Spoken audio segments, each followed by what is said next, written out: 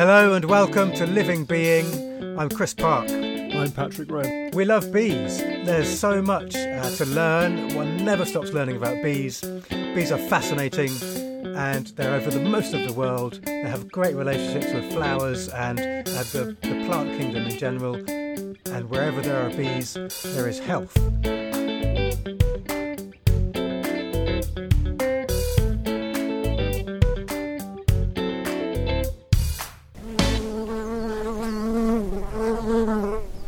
Hi, Chris. Hi, Patrick. How are you? Yeah, good. Things are going well. It feels as though the beekeeping season really has come to an end. Even though I said that a few weeks ago, I feel that it's kind of all wound down now. We're really, it's bees have kind of consolidated. And what do you think? Yes, I mean, in a rural setting, there's not much forage. We still have a tiny bit of ivy flowering, but it's soon to perish, isn't it? I think. And there's also a field of yellow flowering mustard. Oh, right. But that's coming, and even if it's flowering, I'm not sure it's warm enough for the bees to make much use of it. But they are flying. Yeah. On sunny days like today, the bees are flying. I've still seen a few queen wasps visiting the odd hive. Yeah. I guess they're queens. I mean, and just to see if they can get a bit of honey from the bees. Do you think everything's quiet, isn't it? It's quieting down a bit, and it is quieting down. Do you think the wasps are queens, or do you think they're just desperate workers with the nests all breaking up? And I think they're queens because I was in the bee house the other day, and I had to lie down, and there was one of them sort of squirreled away in a blanket, and I got a sting on my ankle. Oh, really? Which I really enjoyed itching today. Actually, after a day or two, I can then have this really satisfying itch. Yeah. And bizarrely, a few days before that, I trod on a nail, which went through my Wellington boot and into my big toe, and I was stung really close to where, to that same wound. Right. And it just feels like, oh great, that wasp venom is doing a bit of sort of antiviral protection on that toe. Yeah. So two puncture wounds in the same week. So if you do cut yourself, always get yourself stung nearby or whatever. But I just there was a little bumblebee in the kitchen just before I came in to talk to you, and whether it was a bumble or a carder, anyway, the little bee was. We thought. My son and I thought that it was in need of something like honey or something, okay. so we gave it some, but actually wasn't interested. And it was quite happy to really energetically fly around the place. So there's obviously a lot of life left in it. I mean, it is still warm enough for things to be flying around, isn't it? So especially bumbles, Yeah, I've seen bumblebees and honeybees on fruit. On raspberries and blackberries, and we've got a lot of apples this year. And the hens have pecked on the ground. There've been bees inside those cavities. Yeah. So they're gathering fruit juices and taking that. And I'm not sure if they take the fruit juices home and add it to the nectar, right? Or if they're just, refueling and just sustaining themselves. That's something to research, isn't it? Whether they actually turn those fruit juices into nectar. Yeah. Add it to the nectar that they're ripening into honey at home, or if it's just for there and then for their own flight sustenance. Well, like an emergency sort of refueling, the last leg to go towards getting back to the hive. Oh, I think they do. I think they do add it. Because I remember there's a book called it was made into a film, something about bees and honey. What is it? It's an American book that was made into a film, and they mention there's a title. Queen of the Sun, was it Queen of the? No, it's something like The Secret Life of Bees. That's it. Okay. And in that book, they mention a particularly dry season in this place in America where this book is set, and how the bees they get some purple honey. Because the bees take the elderberry juice and bring it back to the hive, and they get this, and it colours the honey purple. So they're gathering raspberry juice then, and blackbridges and other things from around and about. Wow. Well, they need everything they can get for the winter, don't they? Yes, So, and especially in the Caribbean. The Caribbean, they had a dry summer, didn't they, this year? I love the way you led on to our next our next interview there, subtly. The Caribbean. Yes, indeed. We talked to Gladstone Solomon in Tobago, in fact, who's a bee farmer, who's got quite a few hives, hasn't he? And it was really interesting to talk to Gladstone because it gives us a really different perspective on beehiving the other side of the world. Yes, in a different climate, different forage, and different seasons. It's great to hear that he's sold out of honey this year. I'm sure he hasn't now, but when we were speaking to him. Yeah, well, just as we spoke to him, just as he picked up on our call, someone rung his doorbell, didn't they? And That's right, turned up for some honey, so we had to have a short pause before we were able to talk to him again. But anyway, let's go straight over to Gladstone in Tobago.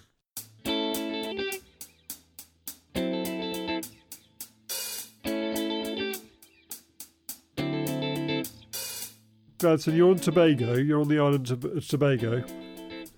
Yes, on Tobago, and Tobago it's part of the Republic of Trinidad and Tobago, a two-island state.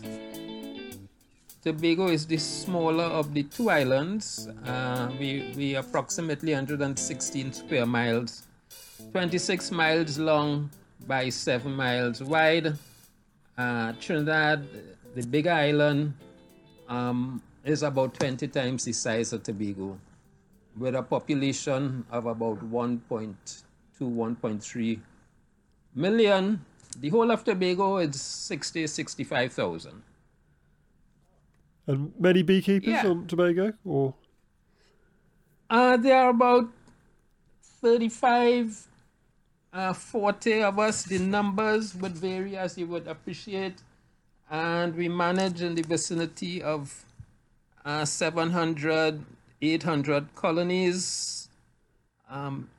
We use a rule of thumb. We governed by beekeeping legislation. We have a government officer who would go out and visit beekeepers, and he would normally do a colony count at least once per year in terms of the data collection. So that's the figures that I got from him. And you were born there, and you've grown up there, and I guess you've been beekeeping a long time there? Because of the economics of the both islands. Yeah, Trinidad and Tobago. My dad was born here. Yeah.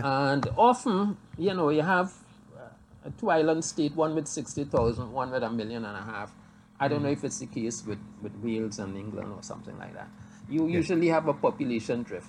So in a way, the ironic thing is that Tobago's population has been steady for almost decades, 65,000. Yeah. Because every year you have cohorts of people leaving to go to Trinidad for employment, for education, and that kind of stuff. Opportunity or something, yeah. Mm-hmm. Yeah, my dad was one of those. So I was born down there, but I've been coming to Tobago ever since I know myself. But I fell in love with the island very, very early. All my holiday experiences and memories are here. Mm-hmm. So at the age of 32, 33, I moved over permanently. Having decided to come to Tobago, I went to university in Canada. I did hotel and tourism for 4 years in the 70s. Didn't want to be in the public sector and all this kind of thing. Decided to come to Tobago, smaller population, greener, more environmental. You're going through that sort of personal development. And my question in my mind was, what am I going to do in Tobago? Yeah, I had, a degree in hotel and tourism, and it's our main economic driver here is tourism, domestic and international. Mm-hmm. Yeah, it's more domestic now. But I didn't like the industry too much, false front and everything else. And so I had a period of going through this search, internal upheaval. And it is in that process that, I don't know I stumbled upon beekeeping. I believe, How? How did you do that? You just met a beekeeper, or you thought, oh, No, it's just I like honey. Yeah, where I was living in Trinidad, I was on the what we call the veranda, front of the house, just relaxing one morning, and I unconsciously I kind of found this out after. Followed a bee, picked up a bee flying, and the bee landed on a cactus flower. Now, cactus don't flower very often. And you know, you heard, or you would have heard about a eureka moment. Yeah. So this is my real experience. Yeah, beekeeping. So the bees chose you. Could you say that? They say, we know what you're going to do. You're going to keep bees. They provided a solution to my query. And anything with BWES, I started to read. Yeah. You know, and once you start, then you excuse the pun, but you get the bug, don't you? And hey, it takes over your life. That's it. you know it, Chris. I thought, I usually tell people, I thought I picked up beekeeping, but then I found out that it's beekeeping that picked me up. After 30 something years, I'm hooked, man. It's fascinating. It's interesting. It's brought so much meaning to my life. And are you completely self-taught on it? Did you have a mentor or someone that showed you the ropes, or did you did you just learn it all yourself? Shortly after, I had that experience, making inquiries all over the place. There was a training program in Trinidad, so I signed up for that. Was a 3-day training program. And at that time, I was in transitioning to Tobago. So I went to that program, came to Tobago, and I would virtually go to the government botanic station where they had bees and an apiary officer. I would go there like every day and just help them do stuff, Picked up quite a bit. And after a little while, maybe a matter of weeks and months, I got a nuke from them, and I purchased a nuke from another beekeeper. So I started with 2 nukes and took off from there. So it's... And now how many colonies do you manage now? You say 70 or something like that? Yeah, a little up. I'm actually pushing towards the 100. There's something mystical about 100 in my mind. Maybe cricket, you score a century, whatever. I don't know the connection. So, but I'm about 85. Uh-huh. And I figure, hey, I'm 70 years. I reach 100. Production colonies level off there somewhat, and then maybe start to, boil back down. Yeah. What would the bees be foraging on in Tobago? Just if you could give us some examples of plants or trees, in fact. Yes, sure. So we would have a mix as would be expected. We'd have forest trees, we would have fruit trees, shrubs and vines, and some of the stuff you plant in the garden. So maybe by forest trees, you may be familiar with mahogany, Angeline, SIP. These provide, good timber, lumber. And then some species, we use the local names. Unfortunately, I don't have the botanical, the Latin names for them. Yes.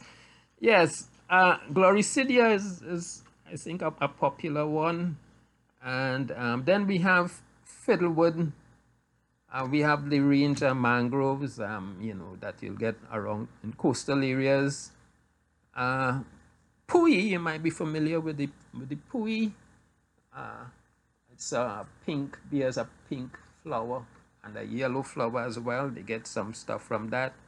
And a range of plums, some that we call hog plums. That would take care of forest trees. Mahogany, I don't know if I mentioned that. Some of the fruit trees. Yeah, you'd be familiar with a couple of the fruit trees. Avocado, cashew, Five Fingers, coconut, Right. Okay. coffee. Coffee as well. Wow. So what makes the best honey? I would, well, that's a trick question now. In terms of what's the best honey? Well, what's your favourite? What's your favourite? What's your Your favourite? favourite honey. Let me put it this way. So it's a question you often asked, and I say it's a matter of taste. But the Glory Cedar gives you a light, silky honey, and the time that it forages, it's high temperature, so the moisture content is about the lowest you'll get. 16 and a half, exceptional more 17 and a half percent moisture. So that's a light honey. If we have to enter the National Honey Show, we'd usually send samples from that. On the other end of the scale, you would have Angeline. These are taller trees. They bear pods, darker flowers, purplish type flowers. So you get a darker honey from it. Yeah, and is that insect derived as well from the woodland, or do you have aphids and other insects that the bees forage upon? Right. More so, not particularly so in Tobago. In Trinidad, where you have extensive stands of rubber, you would get yes, a situation may have aphids and so on. But most of ours would be, we'd have to call it, floral honey. The thing is, you have a multiplicity of vines, shrubs. Coralita, some call it Mexican creeper. It's a vine, it's tropical. Anywhere you go, you'd usually find it in any tropical island. And it's a tell-all. It loves a lot of sun. If you go on it, you would usually see species of bees, whatever they are. Yeah, a bit like brambles here. We have. All right, cool. Brambles are flowering, and you see all bees and butterflies and insects and even ants on there. Right, and then you got the regular, the vegetables, the cubits and hey, banana flowers and all give you some nectar. The ornamentals, the hibiscus, the frangipani. Yeah. And you have you have some native species of bee, don't you? Some stingless bees, are they in the Caribbean? Yes, and that's nice to chat about because they're doing okay. Are they all right? Yeah, but so let me just say of course I think it's known that the European bee was imported to the Western Hemisphere, right, with the early colonists and so on when they brought stuff in. So I think, according to the literature, according to Eva Crane, we had bees in the Caribbean even before, European honeybees, even before mainland USA. We had local people, the Amerindians, different tribes and so on, before the Europeans came in. Of course, and Taino and people like that. Right. And of course, there was the local flora and fauna. And so we had the stingless bees, which is what was used. We, in fact, have about 4 varieties of the stingless bee in Tobago. The biggest, okay, yeah. Yeah, the biggest of the 4 is the Melipona favosa. It's about maybe half the size of a honeybee. That's just to give you an idea. But the thing with stingless bees is that their populations are much smaller. Yeah. So then, consequently, their production is much smaller. But the strength... Was there a tradition of them being kept, or were they just... or even, is there a tradition of honey being harvested from them? Or were they... Because in other parts of the Americas, you find traditions of that honey being used as medicine, and sometimes small log hives, don't you, for these smaller colonies? Correct. Yeah.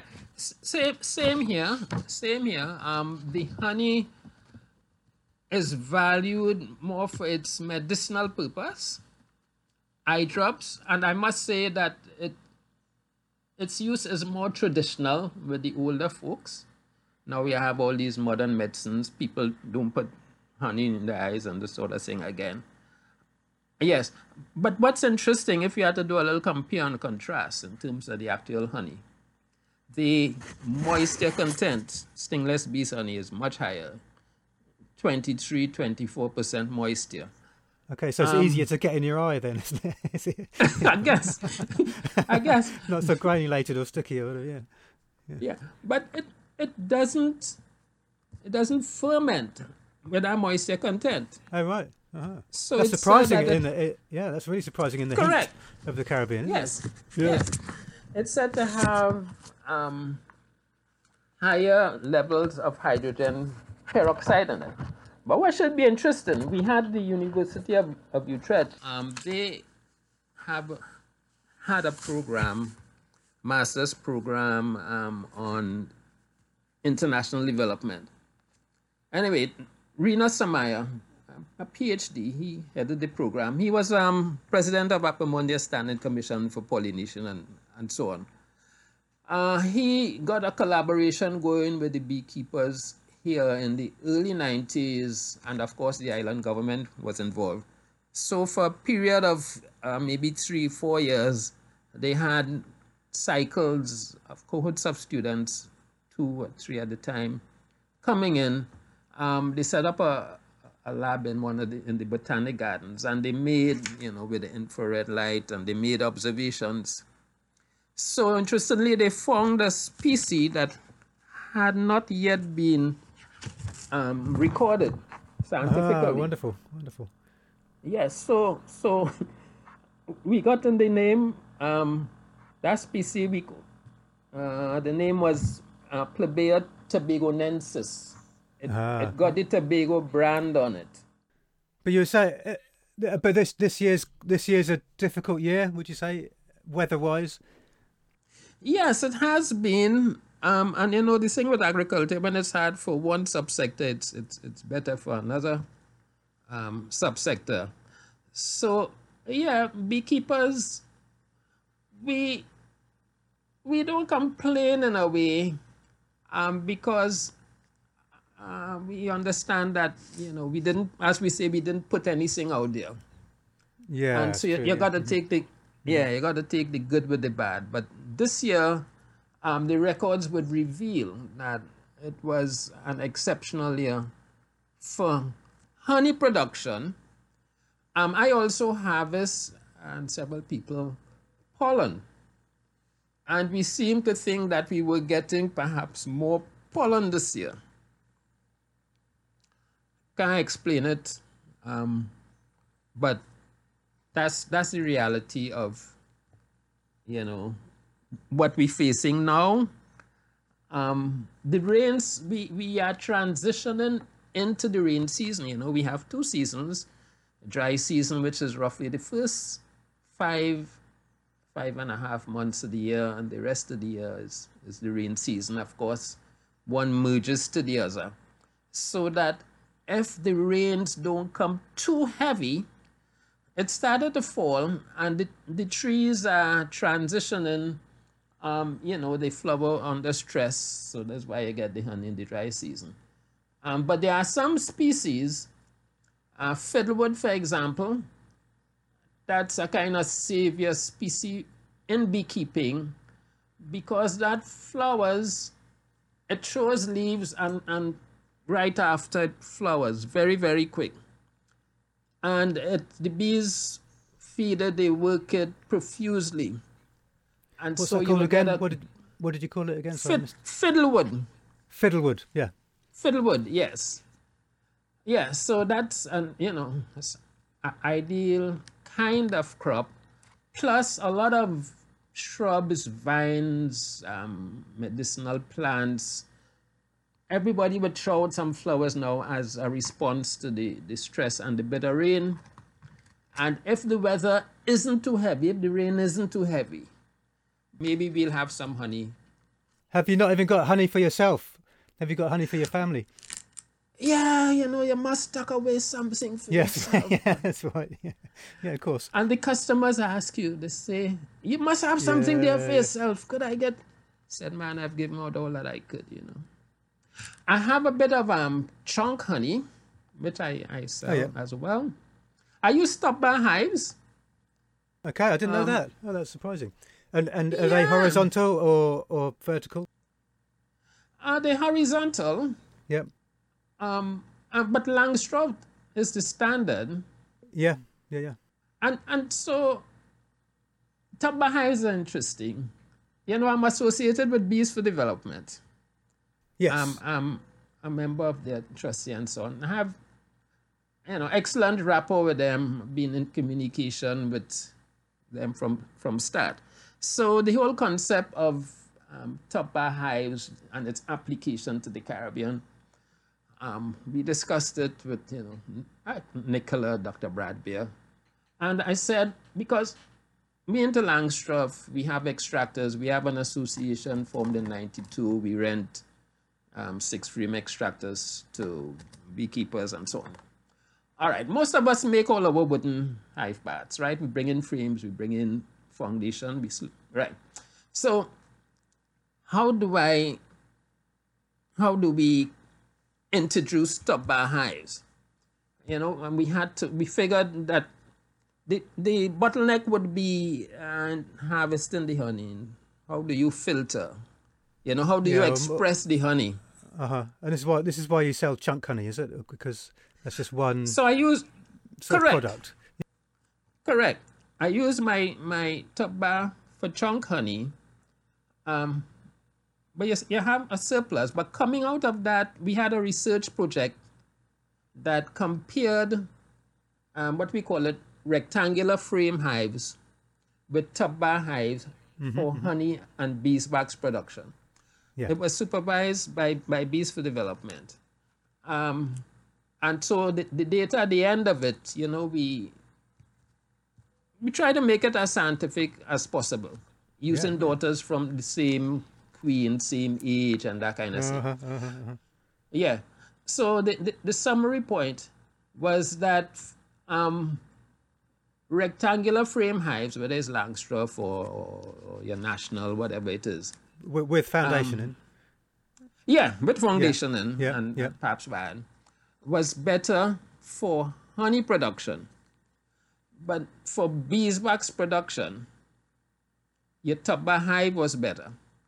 And so because we had paired or sets of colonies that we measured every time we harvested, we weighed what we got from it, whole process. The summary position was that for every 1 unit of honey, every 10 units of honey that we got from a top-bar hive, we got 1 unit of beeswax. Right? Oh, you broke. Sorry, you broke I'm saying up it then wrong. on my phone. I'm saying it wrong. No. 10 units of rectangular frame, right? Yeah. Whether it's 10 Yep. pounds, 10 kilos, or whatever. Yeah, you but get 10 frames. 1 unit. Yes. You get 1 unit by weight of beeswax. 10 honey, 1 beeswax, right? With the top-bar hives, you get... With the top-bar hives, the ratio was much different. You got a higher percentage of beeswax. Not too sure whether I'm putting it out accurately, but the summary position was that there was a distinct bias using top-bar hives towards beeswax production.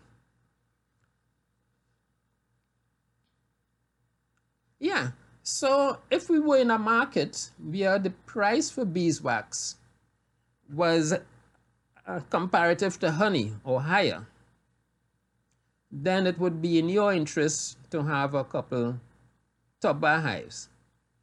But our market here is strong for honey, so you needed more honey, and it was easier to get foundation sheets. So I've couple And you of could us perhaps make your own, couldn't you? If you're producing a lot of wax from exactly top Well, bars, then you can make clean. let me wax. give you a good instance. Let's say you're in Guyana, South America, and there's beekeeping there. I know beekeeping projects there. You take a light plane, land somewhere, take a boat and travel some miles and hey, you want to start a beekeeping project in there, natural forest and this kind of thing. You can't take in frames, you can't take in foundation. Top bar hives. You go there with a saw and you can bring back out your honey or sell it locally. But it had to do with your geo position, your dependence on imports and those kind of ancillary factors to advise. But there is nothing as beautiful as a top bar frame of naturally drawn, totally sealed Floricida honey. Ah. In that lovely sort of parabolic shape, and all the wax is pure wax made by the bees themselves. That's right. So nice. So do you harvest wax? Yeah, I harvest wax. I sell the trunk honey. I have customers who would order the comb honey. And the thing with the top bar, every year it's not recycled wax, that the bees store honey in, as would be the case if you're using a rectangular frame hive or foundation. Yeah, so it's better for the bees in another way as well, isn't it? I'd imagine. Well, yeah. I know it is. It is because it's virgin wax and it's cleaner, less disease. Correct. Much better. Correct. Yeah. And especially now with all the concern with contamination of wax and so on. Yes. And so once you have it sells for a little higher price. And there's a burgeoning market for it here as well. Yeah. And your customer today, he didn't want chunk honey. Did he? Was he?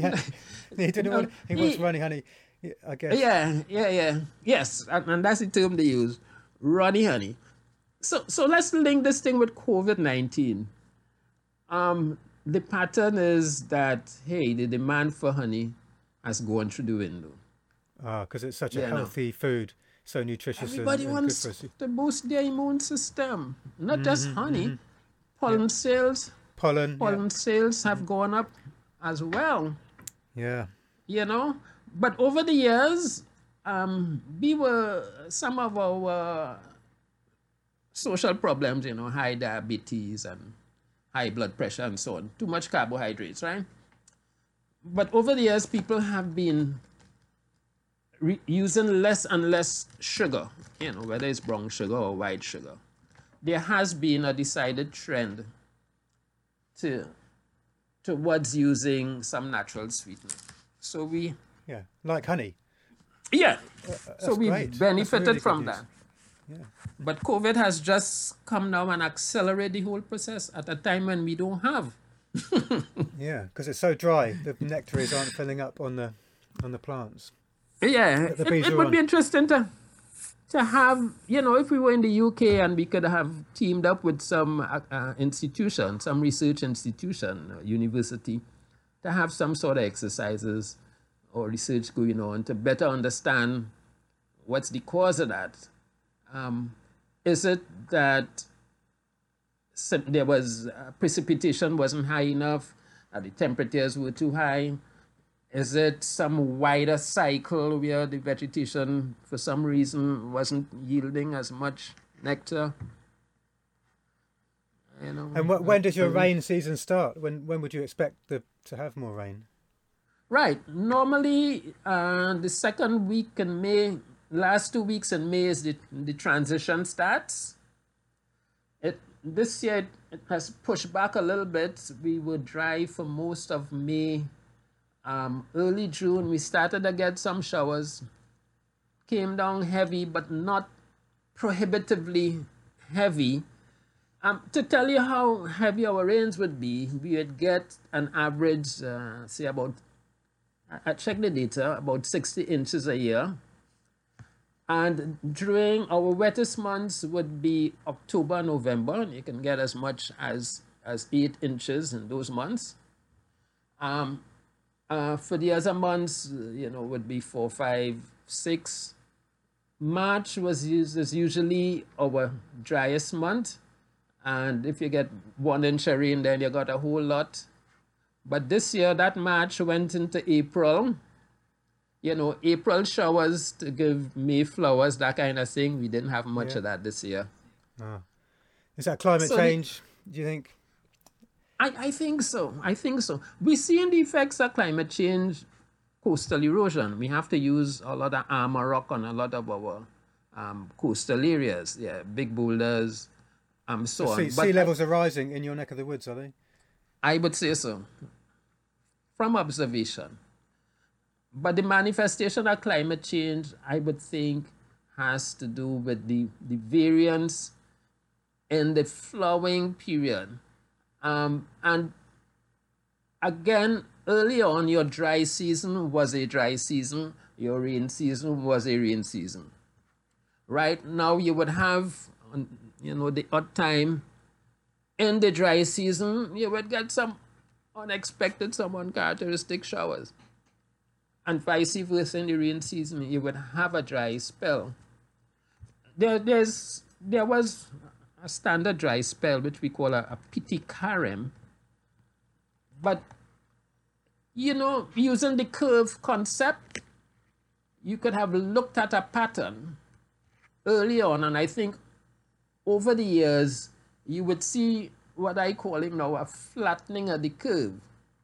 And if I'm to translate that to beekeeping, but, similar pattern where at the start of the season, your population goes up and this kind of thing, right? And the bees instinctively know, in your case, the approach of winter and the population, the queen starts to lay less and this kind of thing. Here, because we have, your queen could keep laying whole year, right? And you can have a situation where you have a high to moderate population, and those bees have to be maintained on nectar that they bring in. So your first couple months, say your population graph has gone up, and the nectar flow doesn't give you a surplus. It's just enough to maintain that population. Yeah, so the bees are still okay. It's just the they are okay. aren't able to sell any honey, or running out of honey. That's correct. That's correct. Yeah. That's correct. Gosh, that encapsulates this year's experience graphically. And tourism is reduced as well, isn't it? So it's a difficult time, I should imagine. Oh yes, definitely. Yeah. Actually, let me throw in a boast here. It's go more for statement of fact. More statement of fact, because Oxford University, they did some rating, a global rating on countries' handling of the COVID-19 pandemic. So who came out number 1? Trinidad and Tobago. Congratulations! That's all the honey and pollen everyone's been eating, isn't it? Yeah. I mean, we still under lockdown. Our borders are still closed. Yeah. We had about 5 or 6 deaths. I think the general public has responded to entreaties by the state and the medical health people to wear the mask, to stay home, stay safe, stay alive. And so we were locked down. We have our annual carnival, one of the biggest carnivals in the world after Brazil. I was towards the end of February. And in the run-up to that, there was a big debate as to whether it should go on. Anyway, it went ahead. And immediately after, we started the lockdown. What's happening now is that persons who worked on cruise ships, a couple hundred of them, are now being allowed to come back in. And everybody coming in now has to go under a mandatory 2-week quarantine. And any new cases are only sourced from incoming, but we don't have within the communities, at least so far. We've been very responsible. A little mischief statement, unlike other parts of the world. Can I ask you, Gladstone, about well, you mentioned Bees for Development earlier Yes. on, and I understand Bees for Development do safaris to your area, to your part of the world. Can you tell us a bit more Oh about yes, love to talk about that. This novel, beekeeping holiday. So I mix that up. Just give you an idea how it got started. Bees for Development has been doing that. I think even before it didn't start with Tobago, but we started a series of Caribbean beekeeping conferences in 1998, and that was spurred on by sort of my experience having gone to Apamondia I think in Switzerland in '95. Anyway, so we had the first Caribbean conference in Tobago in '98, and for the second one we went to Nevis. So I'm in touch with Bees for Development, have been, and it was Nicola who broached the idea of maybe we can, mix in attending to the conference with extended holiday, beekeeping holiday, that kind of thing. And so we said, why not? So I put together a package. It's a 10-day package, basically. So it continued. That first one came off. And then we tweaked it a little bit in terms of the timing of the year. The first one was in August. We brought it into your winter period. And what would someone expect to be doing if I came along on one? Would we visit apiaries, taste some honey, go swimming? Yeah. What kind of? Your 10-day itinerary would look like this, right? And it's a small group, 5, 6, 7.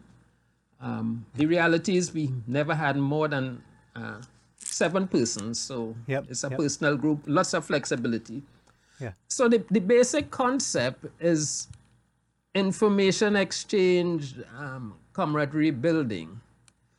So it's not exclusively for beekeepers, but beekeeping is is the core part of it. But we've had accompanying persons who weren't beekeepers attended. Yeah. So we would spend, say, the first 6 days in Tobago. We would visit. The first day would be introduction. We look at flora and fauna. We go by home garden and we do a bit of bird watching. We do a quick city tour, and we sort of introduce you slowly to the temperature may be a little higher, you coming out of winter. And the next 3 days, we would visit 3 or 4 beekeepers. You do practical beekeeping, and at your pace, you have conversations with the beekeeper. It's you ask questions. I merely facilitate the process, and we have lunch. We would spend the morning period doing that. In the afternoon, it's a little softer because the temperature would be a little higher. So we add variety. Part of the offering, too, it's a cuisine aspect. For your dinners, you have the opportunity to sample cuisine in different restaurants. Wherever we go in the community, we try to use somewhere local. We try to blend into the society, so you get a real feel of how it is at the ground. Because the event is, say, pre-carnival, 2 weeks before, there's opportunity for some cultural exposure. We can go to a steel band yard. There may be some steel band concert. All of that is optional, depending on members of the group, how energetic they are. We go on, we have the oldest declared rainforest in the Western Hemisphere. I had no idea. Yes. Bainbridge Forest Reserve, and this is a benefit. In 1776, by an act, I think, in the British Parliament, an area, don't have the number of hectares, but Tobago has one.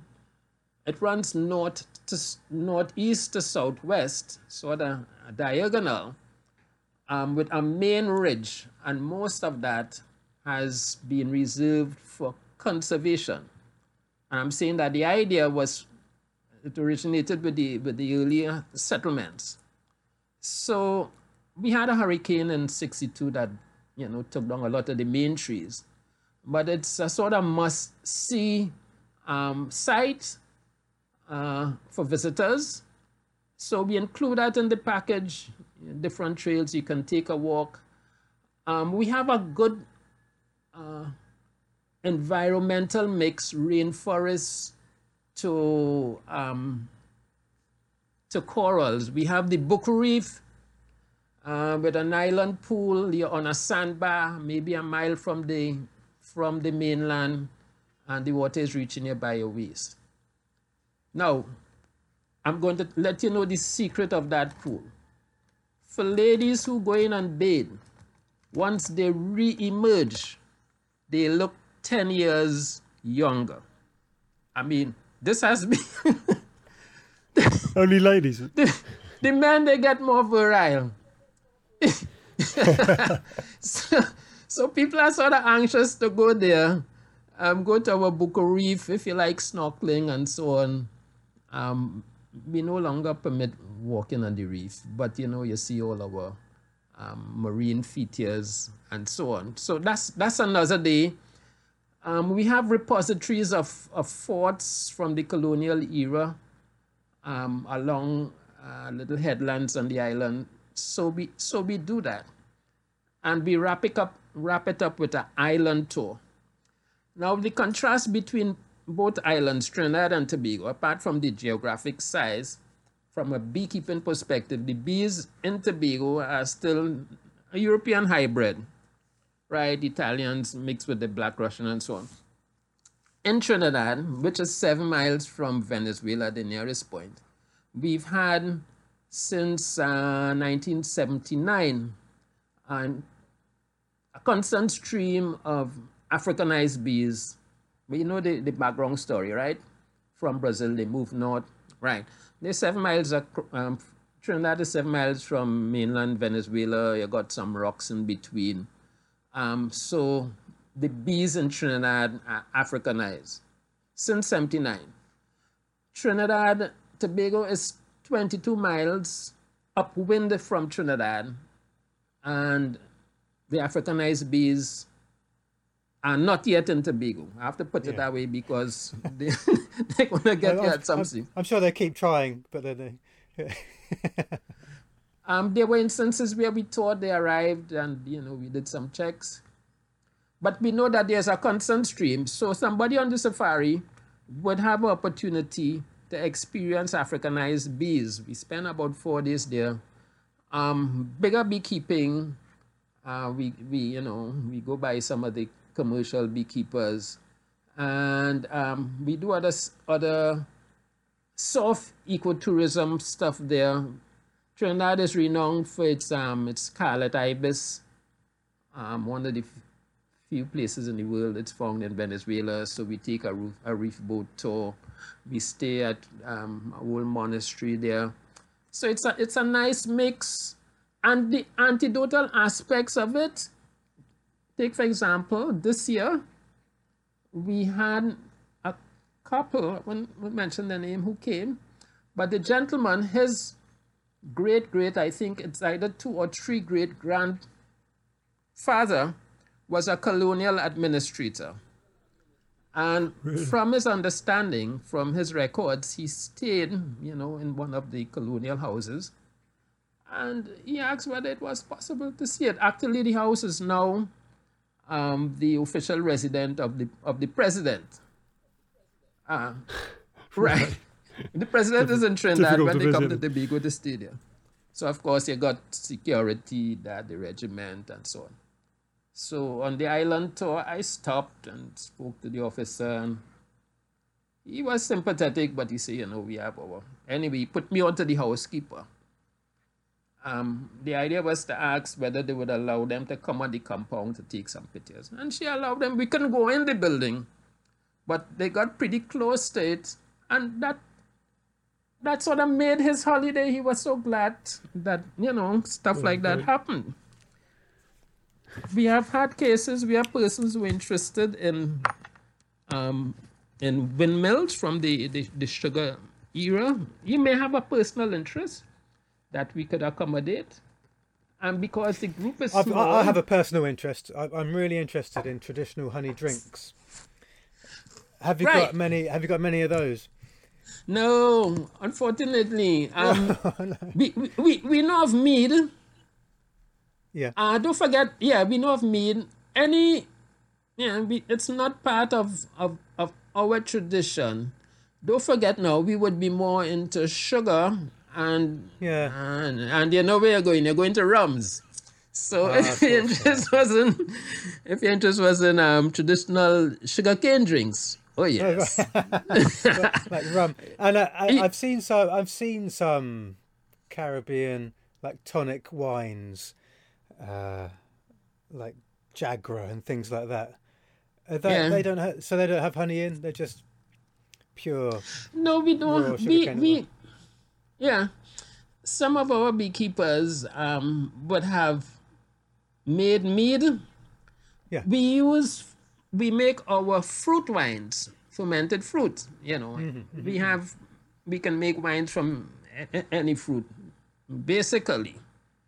But even mead is a slow mover. It's not part of the tradition. The rums and the You could local have fruit wine. could have a honey rum, I suppose, couldn't you, or something like that? Yeah, I imagine. But something, the price of honey here, let me see if I can do our standard is a rum bottle, a 750 ml rum bottle, which is about 2.5 pounds.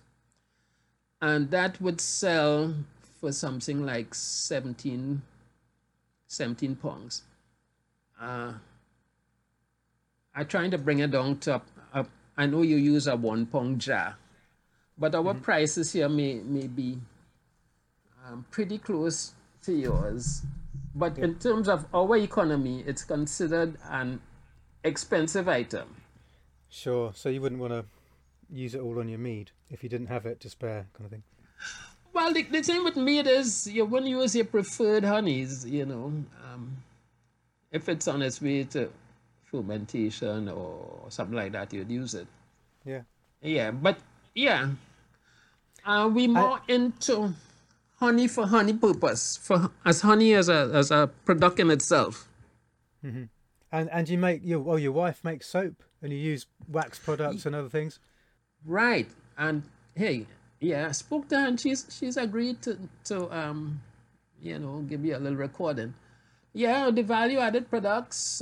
She makes a shampoo, hair conditioner, a facial cream soap, all of which we market under the King Solomon brand. And it's interesting. My surname is Solomon, of course. Yeah. And culturally, religion is a strong part, the English Catholic faiths and the derivatives. So King Solomon has his place in the recesses of people's minds. So the brand in itself Very good. has benefited from some sort of association. But in addition to that, when I started to sell way back in the 80s, I used to go to the market, the main market on the island. And once your product gets, as we'd say here, blessed, in other words, the people fancy it, then you're good to go. So somebody go in the market and they say, where could I get some honey? I would go there on say, like just a Saturday. They would say, the guy in Hope Solomon. So over the years, I have benefited from excellent word of mouth. And that mixed with the magic of the name of the brand and the fact that I deliberately focused on the Tobago market, has our brand in Tobago in this field as perhaps the most outstanding and widely known. So it's a benefit of years in the business, good product. But that's why you've sold out then, isn't it? Yeah, Now, I've never seen a commodity with product loyalty as honey. You would meet a customer, or you may be chatting. Let's say there is some fair or something, some World Foodie exhibition, and somebody would come to the stand and they would ask you about your honey, and somebody right there on the stand would say, "Yeah, that is the best honey," you know. The market here feels that their beekeeper has the best honey in the world and would stick with that brand, which is so we the beekeepers, we don't argue with that. This is why we evaded the question of which is the best honey. You may have a lighter one and a darker one, and they would ask you which one I should take. And I would ask them whether they prefer a mango or a grapefruit. I said, well, it's a matter of taste. Yeah. So do you do single source honeys? Do you have like a speciality, like a fiddle tree honey or something else honey? Do you have No. All our honeys are generally marketed as multifloral honeys. We don't have exclusive stands. The fiddlewood is the closest you would come to it, because at the time when that flowers, there is not much flowering in terms of the extent of nectar. But let me say a little thing more about this fiddlewood. It's an interesting honey. I call it, it's a sort of active honey, because of when it flowers, it has a higher moisture content. But probably because of some innate factor from the species itself, it's pretty active, notwithstanding the moisture content. So if you're contrasting that with the Gloricidia honey, which, as I said, is silky, it's smooth, no bubble, it just sits there in the jar.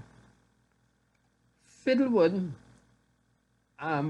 would be active, So what you have to do is, at least what I do, is you blend your fiddlewood.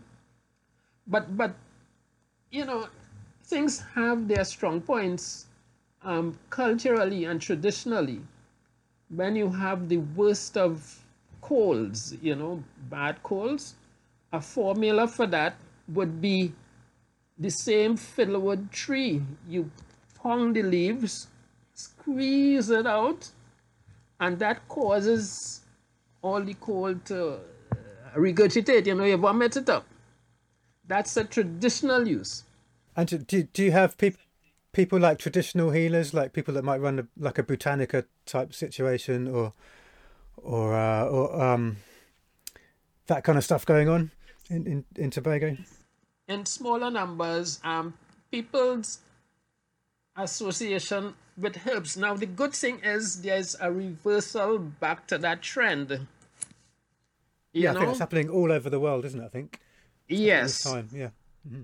Yeah, which is good. And so you have some specialty stores, like the neem and the moringa. People are drying it, selling the leaves and all sorts of things. And, there's a host of information on, even tropical medicinal plants. You have some early books that some of the stalwarts would have written. So yes, there's, well, you made the point. There's a revisitation of that aspect of the culture, and I think beekeeping and hive products generally would be a benefactor of that sort of resurgence. Yeah. And the younger generations, are they interested in beekeeping, or is it something that has to be? Is it something that's popular, or are you like running out of beekeepers, or are people, young people interested? We in fact experiencing now for this, let's say starting early in the last decade. Let me just roll back a bit. We got Varroa in 2000, and we had 32 beekeepers on the island around that time. The number of beekeepers fell by half, the population of colonies.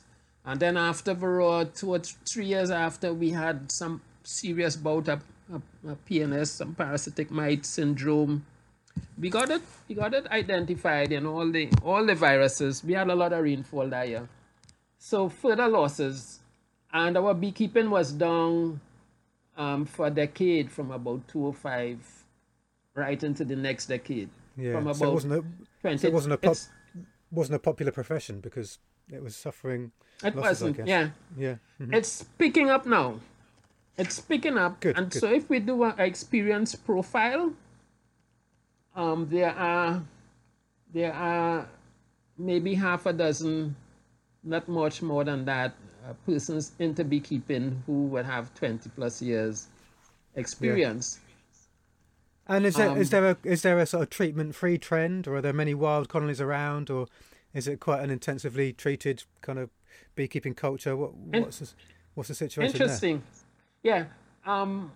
Yeah. So we have a mix of practices now. Let me just run back to Varroa, because prior to that, hey, you don't even try to study anything. All you had was bee louse, which you don't even see now. Yeah. But none of the foul broods or nosema or acrane or anything like that ever existed. Honey and those beekeeping in those days were easier. With Varroa, hey, we got into Apistan, we got into the chemical treatment, Apigard, some years. It was difficult, and I can speak personally, to see half your colonies going down and to see you're leaving them to sort themselves out. It was. So I personally opted for treating, and then you try the integrated methods. You use tobacco leaf and stuff like that. And I think over the years, what we did too, around that time, 2002, 2003, we bought in allegedly Varroa-resistant bees from Hawaii. A total of about 300. I don't think they were Varroa-resistant at the end of the day. So we have reduced. Apistan is no longer used generally throughout the island. Generally, the odd person may have some that they may use that we're not aware of. We have a couple beekeepers who will tell you they don't do anything, but in terms of treatment, some would do the culling of drone cells and so on. I personally, there's the oxalic acid fogging. I do that pre-season.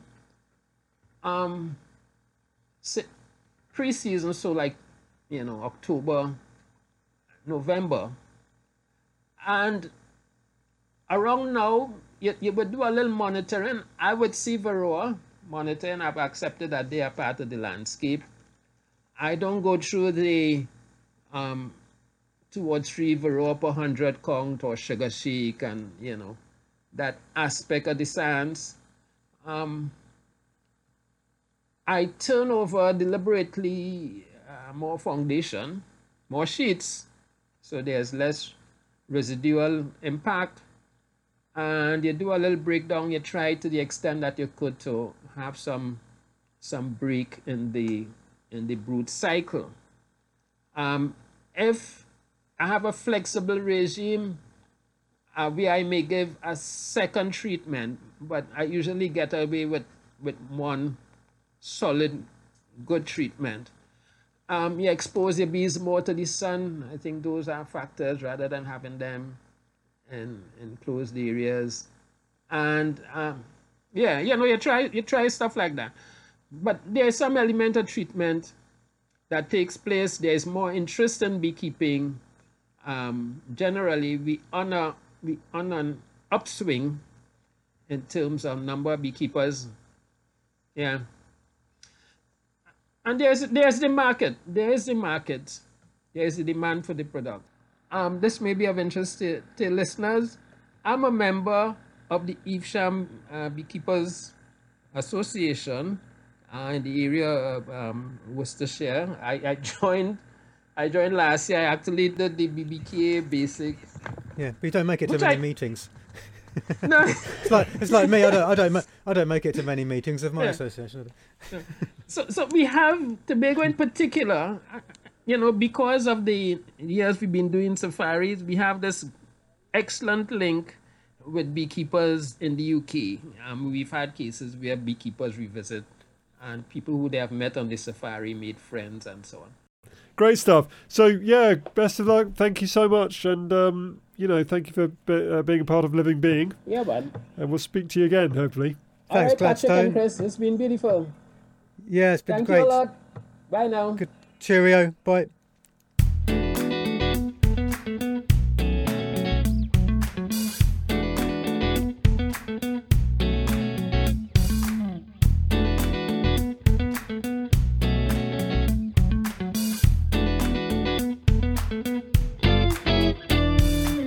Hello, Sharon. Hello. It's Patrick and Chris. Hi, Sharon. Hi, Chris. Yeah, we've just had a lovely conversation with your husband about bees in your part of the Yeah, world, and he told us all about what you do with bees. Okay. And we just love to hear from you and what you do.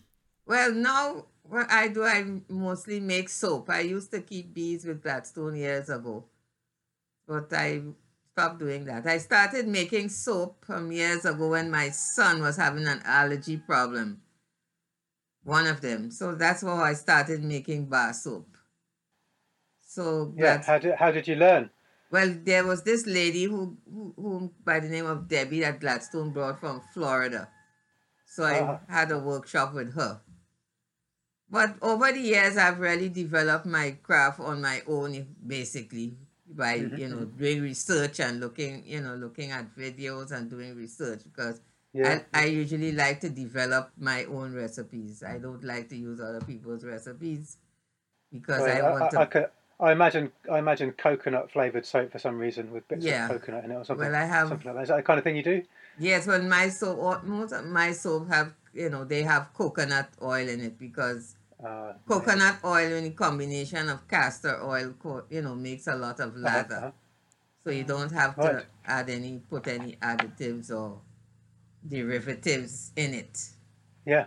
So I started making bar soap and, for home, and then I started selling it at the World Food Day.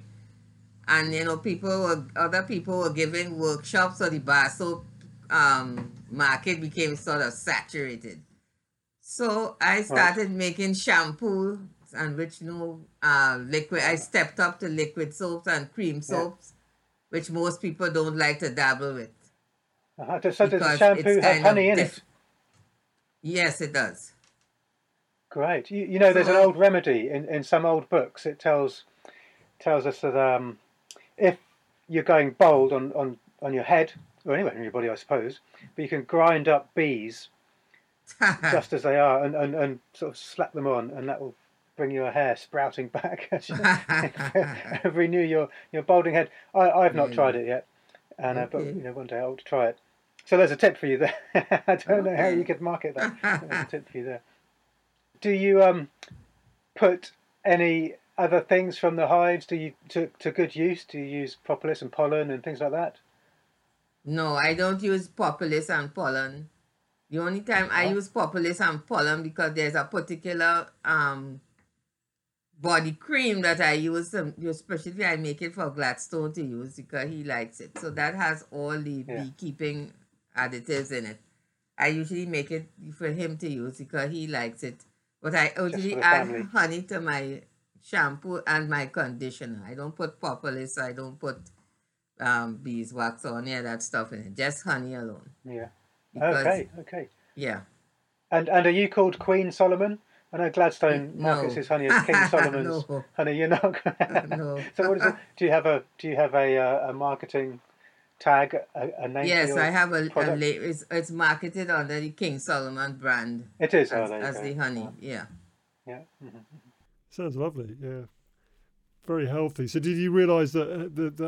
Did you research how healthy that honey could be for the skin, or did you just do it by trial and error?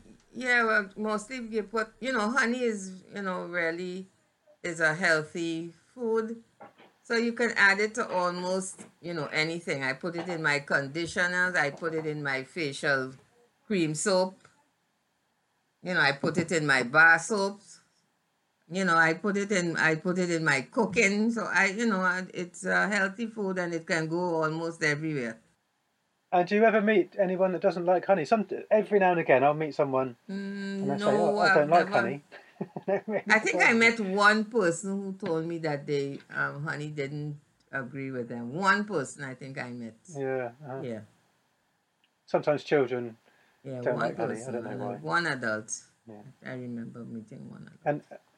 And you have a son or some sons. You have a family that help with the beekeeping. Well, they're not anymore because they don't live here anymore. Two of my sons live abroad. One lives in New York. One lives in Washington D.C.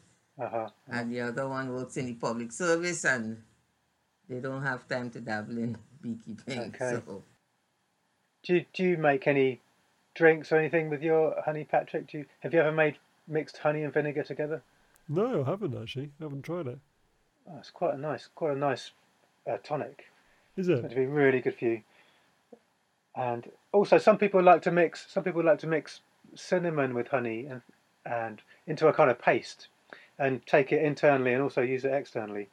Delicious, really delicious as well. Do you have in Tobago? I imagine you have like traditional spices that you might use in your food, and of course you've mentioned that you've that's just mouth-watering. You can use cinnamon for lowering cholesterol.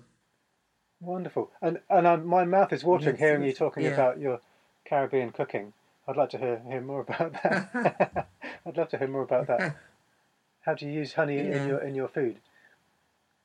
Yeah, I use it now if I have, sometimes in my chicken, in my whatever I'm cooking, my shrimp or whatever for basting I'm cooking, or marinating and things like that. I'll just just put a dash of. I'll put some honey in it.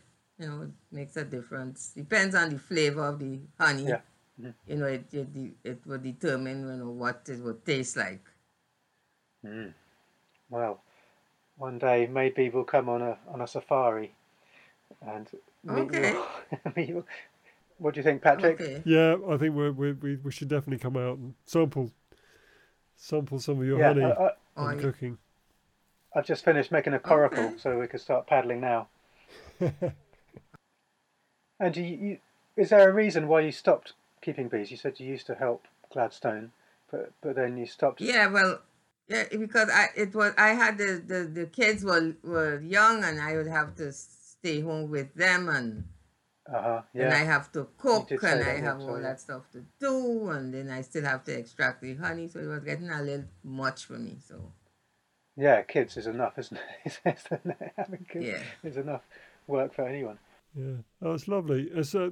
Sharon, that's so lovely to hear what you've been doing. On top of everything that Gladstone. It sounds like you've got a whole rounded offerings of different products and honey and soap and shampoo and everything. And all healing remedy stuff. Yeah, thank you, Sharon. Gladstone was saying that the weather has been a bit dry there, and I hope. Yes, it was. It was a very dry season. Very. Yeah. Well, I hope that gets better soon. Yeah, I hope it's raining now, but it's very sparse and in between. Right. It's not really. It just evaporates off. Heavy I suppose. showers. Yeah.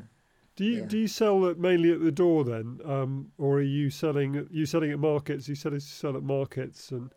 No, in the home, mostly at home. They come. The honey is never. We never have enough honey to sell. Yeah. Really.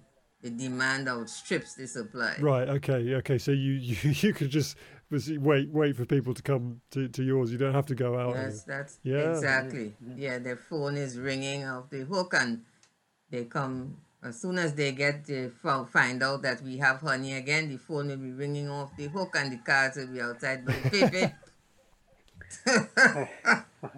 And have you ever exported honey to England. I know the Bees for Development shop sometimes has honey from various different places, and I don't think we don't have, well, with Gladstone may have taken up honey, yeah, that's what I meant. Really, maybe yeah. at the honey show, but we don't really have enough honey God. to export. We Yeah. don't even have enough honey for the local market, much less for export. And you need to keep it back for yourself as well. Yeah, it's really, demand really outstrips the supply. And this year it wasn't such a good season for honey because of the weather.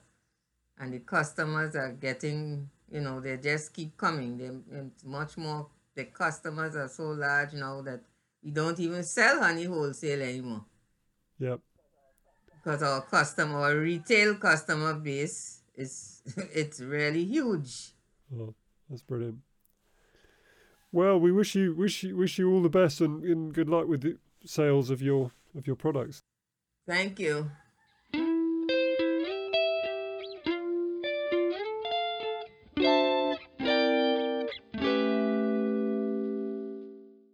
Oh, that's great to hear from Gladstone Solomon, King Solomon, and all of his work. It's great to have Sharon as well, to see that kind of family unit, and that's quite, it's quite a nice thing, isn't it? Within beekeeping, there are often family businesses, and you can see, Gladstone's doing his thing, and Sharon's doing her thing, and they've got the bees, the kind of social glue that's keeping their work going, and it's great for their community, and again, great for nature. Oh, I don't know if I'll ever make it to the Caribbean or off of this sacred island again. But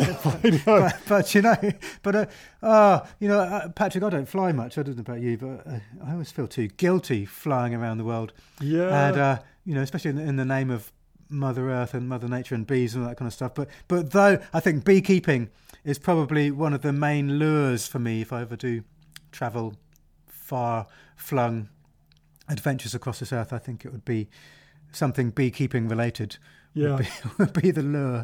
Well, absolutely. No, I mean, I could, when I was listening to what you get as a part of a bee safari, and all this goes to a good cause. I should point out, the money goes to Bees for Development, doesn't it?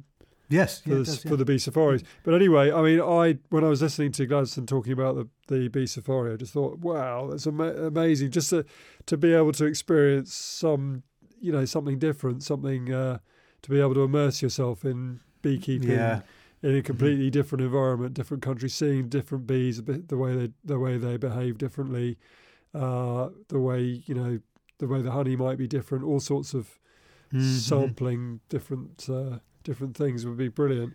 But like you, it would mean an extensive flight and getting over to that part of the world. Yeah, but bees are good for the world, aren't they? I mean, if you support Bees for Development, you're not just supporting beekeepers, you're supporting bees, and bees support the world. They do so many good things for plants and for animals and for pollination and for food production. In their quiet little way, bees are creating much goodness in the world and much medicine and much things that we wouldn't necessarily notice. Yeah, and I think what's clear from the way Gladstone talks and Sharon is that they've both been gripped by, well, something I've certainly experienced since taking up beekeeping, which is you're just gripped by a fascination, aren't you, of this creature, and it's almost as if, well, as he said, a beekeeping found him, or the bees found, and it's almost like a sort of calling when you start going through the whole process of learning about it, and the subject just widens and widens and widens, and you see all sorts of opportunities to learn different things about bees, and you just start to get hooked, don't you? And it's a real. You can't. It's very difficult to backpedal and say, "Oh no, I'm not. This is becoming too obsessive." You just become more and more obsessed by it. So yeah, and you make more and more podcasts. Yes, exactly. And talk to more and more people, and you continue. Life's too short, isn't it? Once you start beekeeping or something, then you just wish you started it years ago, and you can learn it all in one lifetime. But of course, you can't. No, you can't. In some ways, you could be glad that we have started it now. You know, that we haven't left of it course. till longer. Yeah, Because yeah. I mean, yeah, Your it is glass all half relative, full, isn't it? Patrick? Sorry. Yeah. Your glass is half full. Yeah. Well, but I just I found it, just lovely to listen to both of them, and lovely stories, and it's great to hear that they're sort of working together and making a family business of it. And it so often works really well as a family business, providing that, you know, everybody's interested in it. You know, that was Sharon and Gladstone talking to us from Tobago, all about all their beekeeping experiences. And if you want to hear more from Living Being, just tune into our next podcast. We're talking to James Fernley about the bee arc and propolis, aren't we, Chris? Yes, he is the best propolis man in the world, I would say. And fascinating talking to James Fernley, and he's not just a apiceutical kind of a genius. He's got so much that he's done in his life, hasn't he? Yeah, really, really wonderful interview with James Fernley. Hope you can tune into that one. Yeah, he's so insightful, and really interestingly, I'm hearing more and more stuff coming up in the press, and news about the health of the honeybee and the health of products from the hive, you know, and so certainly we'll be talking to more people where, you know, about the health benefits of propolis and all and apitherapy and all sorts of things. So we've got Dr. Stefan Stangasiu coming up from Romania. He's your teacher, your guru. He's my apitherapy guru. Yeah. I couldn't extol his virtues more to you. No, he is great. He's very, and again, very inspirational. And we've got more interviews. We're going throughout the winter, really. If you want to hear more of our podcast, subscribe to Living Being, tweet about us, find us on Facebook, and see you next time on Living Being. Bye. Cheerio, see you next time.